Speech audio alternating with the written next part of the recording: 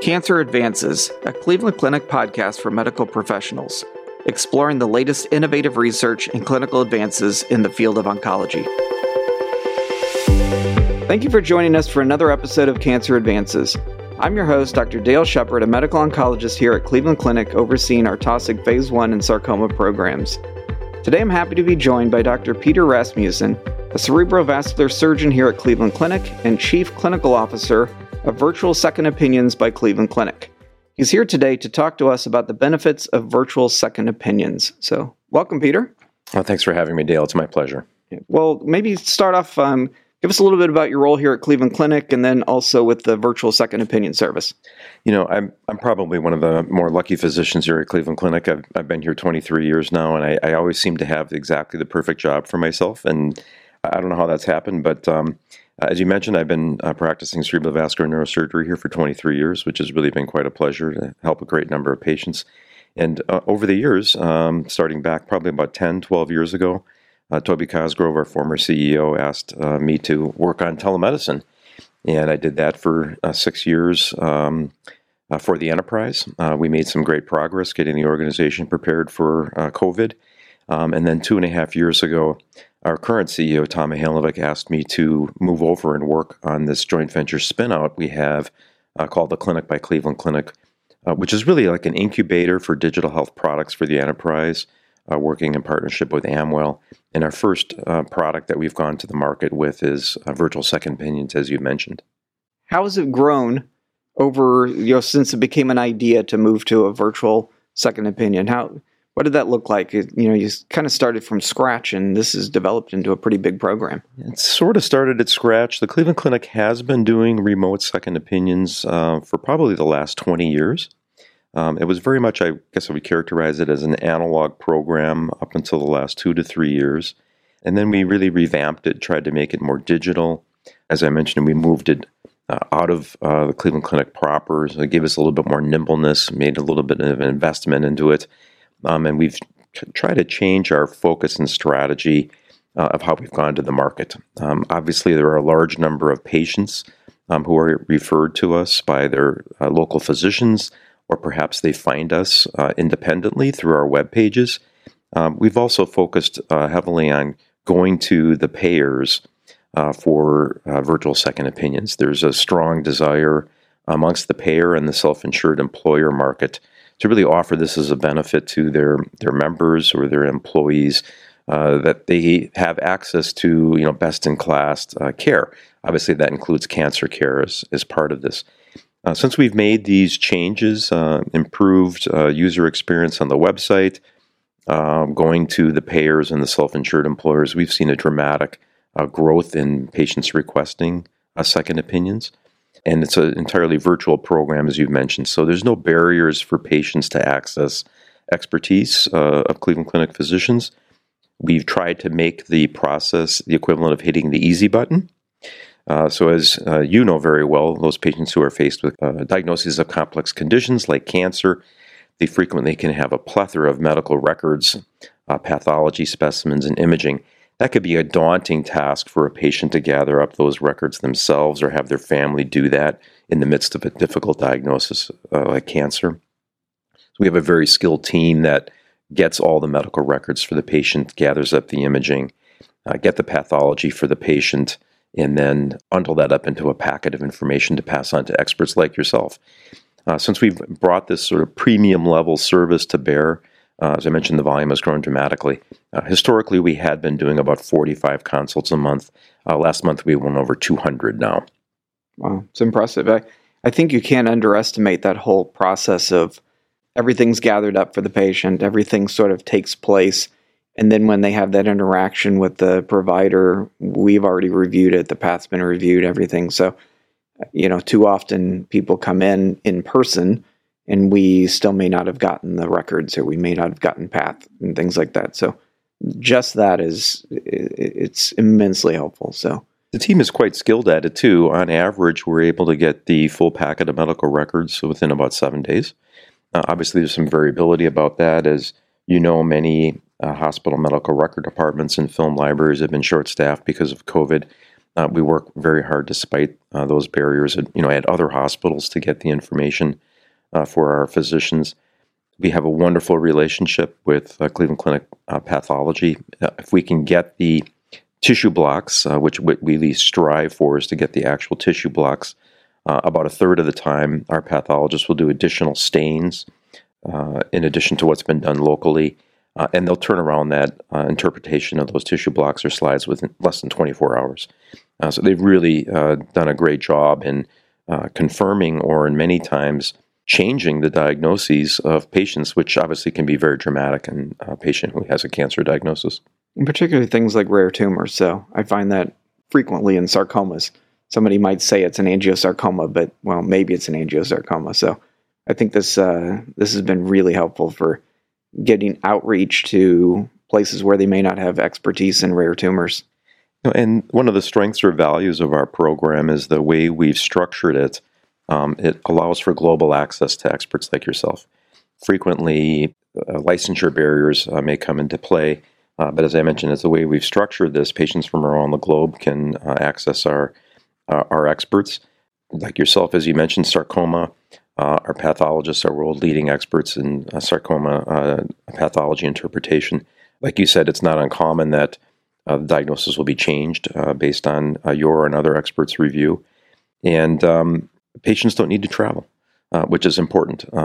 We get a number of requests out of Europe for pediatric tumors. You can imagine how distraught those parents may be, and to be able to get their child in front of a world-leading expert without having to travel or the expense of that, time away from work, disruption to the family routine. I mean, that's really, how do you put a price on that? That's, really an amazing service. But I mean, I guess another component of that is once that they've had that initial consultation, they may know that we have something else to offer.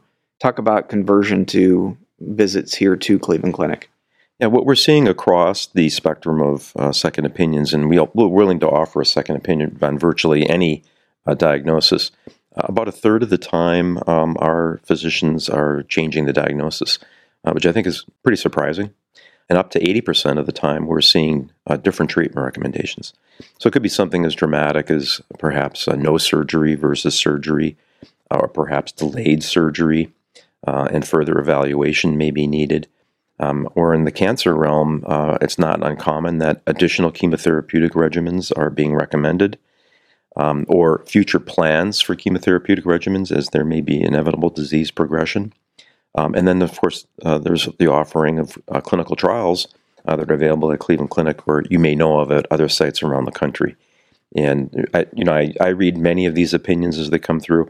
As a neurosurgeon, I find the hope that is offered by additional options really is gratifying and has got to be immensely valuable to the patients. An important part of cancer care is multidisciplinary involvement, surgery or radiation, in addition to things like chemotherapy.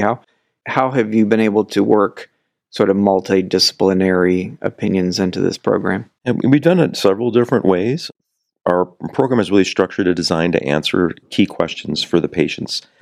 Many times that might be additional chemotherapeutic options. It might be, is surgery an option for me? It might be, is there a different type of radiation, or is radiation a good treatment option for myself? So we'll try to get those patients to those particular experts.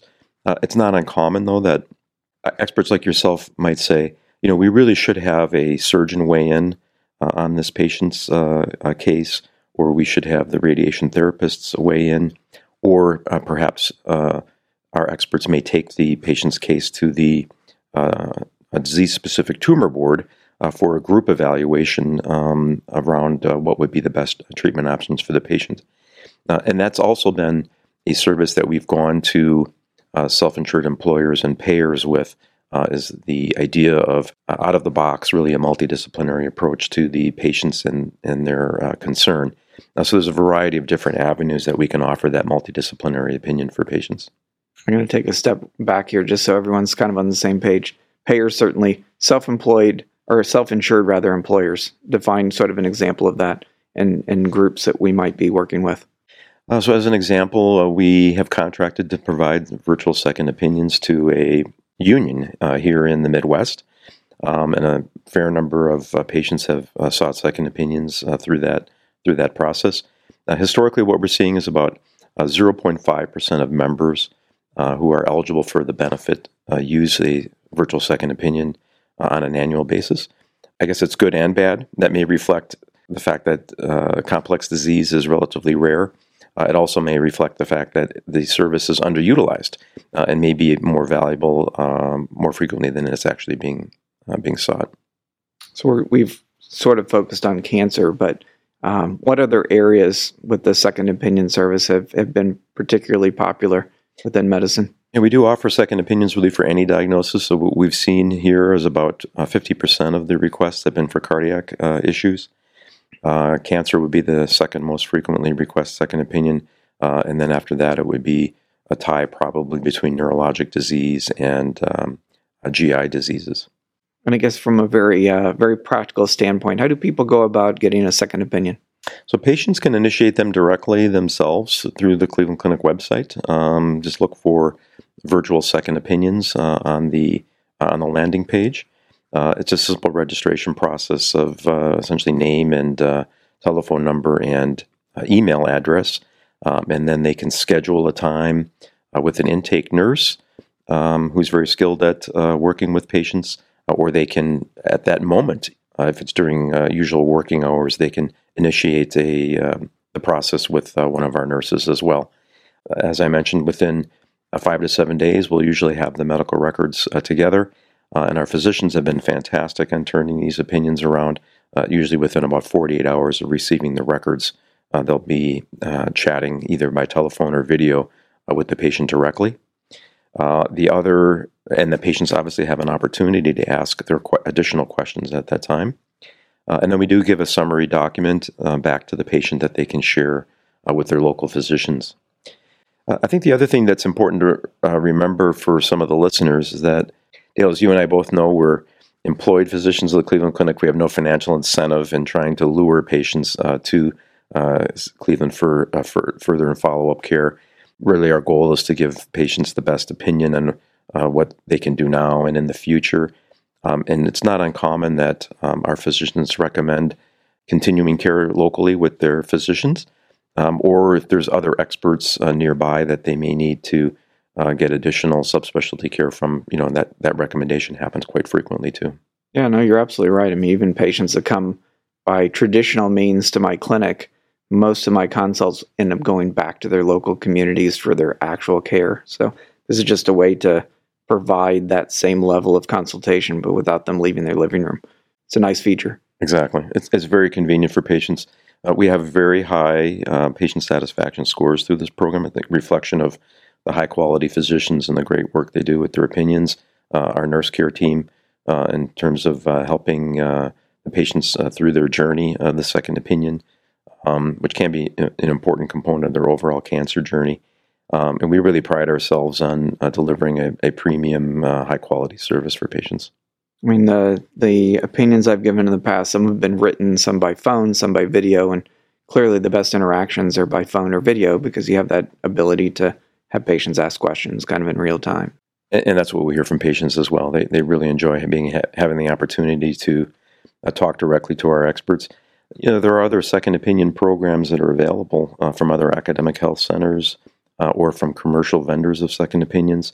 Our program really stands head and shoulders above them in the sense that patients have an opportunity to talk to experts like yourself directly, which is pretty rare amongst the other programs. Do you find that most are coming through patients that are seeking out those second opinions? How often is it the physicians that are kind of looking for some extra help? What does that split look like? Yeah, I would say most of the requests are coming directly from the patients. There are some physicians who will recommend their patient, perhaps, things like sarcoma, as you mentioned. You should seek a second opinion from Cleveland Clinic. A second opinion can be initiated really by anyone. It can be the patient. In our relationships with the payers, frequently their care managers will assist the patient with initiating the second opinion. Overseas, with our relationships we have there, a lot of physicians are initiating the second opinions on behalf of their patients. We're really open for any way of just being able to help patients. And it seems like that's one of the bigger areas of growth is more international coverage of various diseases, which is great because it's particularly rare diseases. There are oftentimes aren't local experts. So are there particular areas that we have a strong footprint or that we're looking to expand into? Currently, we do have relationships in many different countries. Probably the most frequent international location for second opinion requests is coming from Canada.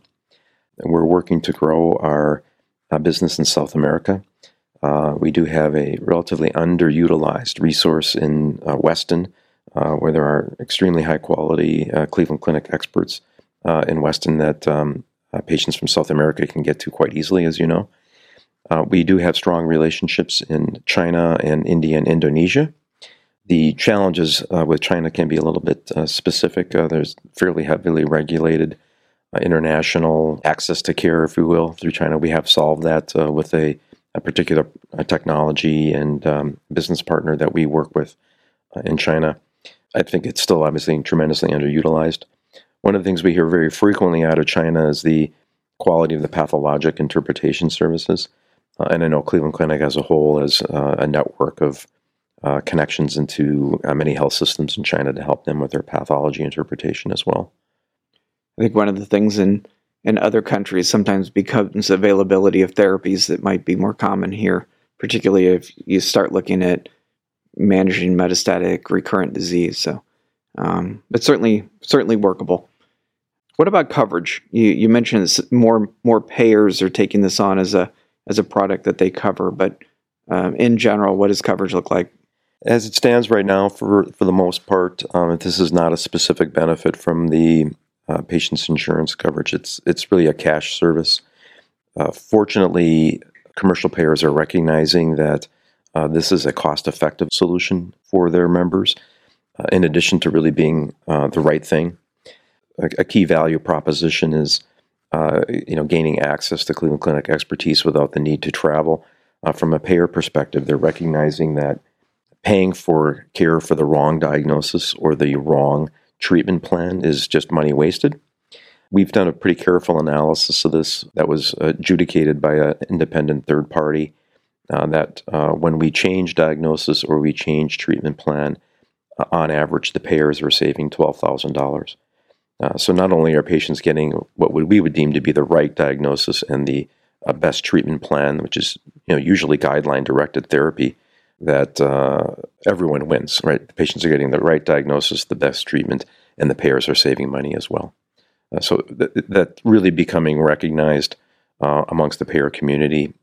We have contract with a number of payers and have ongoing negotiations with a number of payers right now. And you're also seeing this in the marketplace.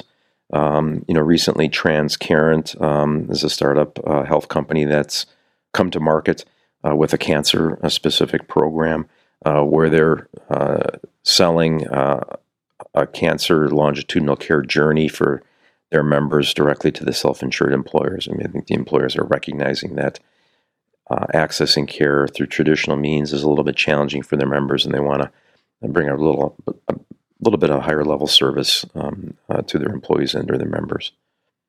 Well, this has certainly been growing in a big way and provides a great service. What do you see are the biggest gaps that need to be sort of overcome to make this even more accessible to patients and a better for their care? A couple things. Obviously, offering a concierge-like experience for patients does come with a little bit of a cost. And many of the insurance companies are not willing to cover this unless it's a specific benefit, so that's somewhat of a barrier. But really, from a technical standpoint, the biggest barrier is the old problems in digital healthcare, which is medical record interoperability. Those who work in Epic as an electronic health record recognize that they've done a pretty good job at making those records portable amongst the Epic health system community. But once you cross from EHR to EHR, there's really no good way of doing that.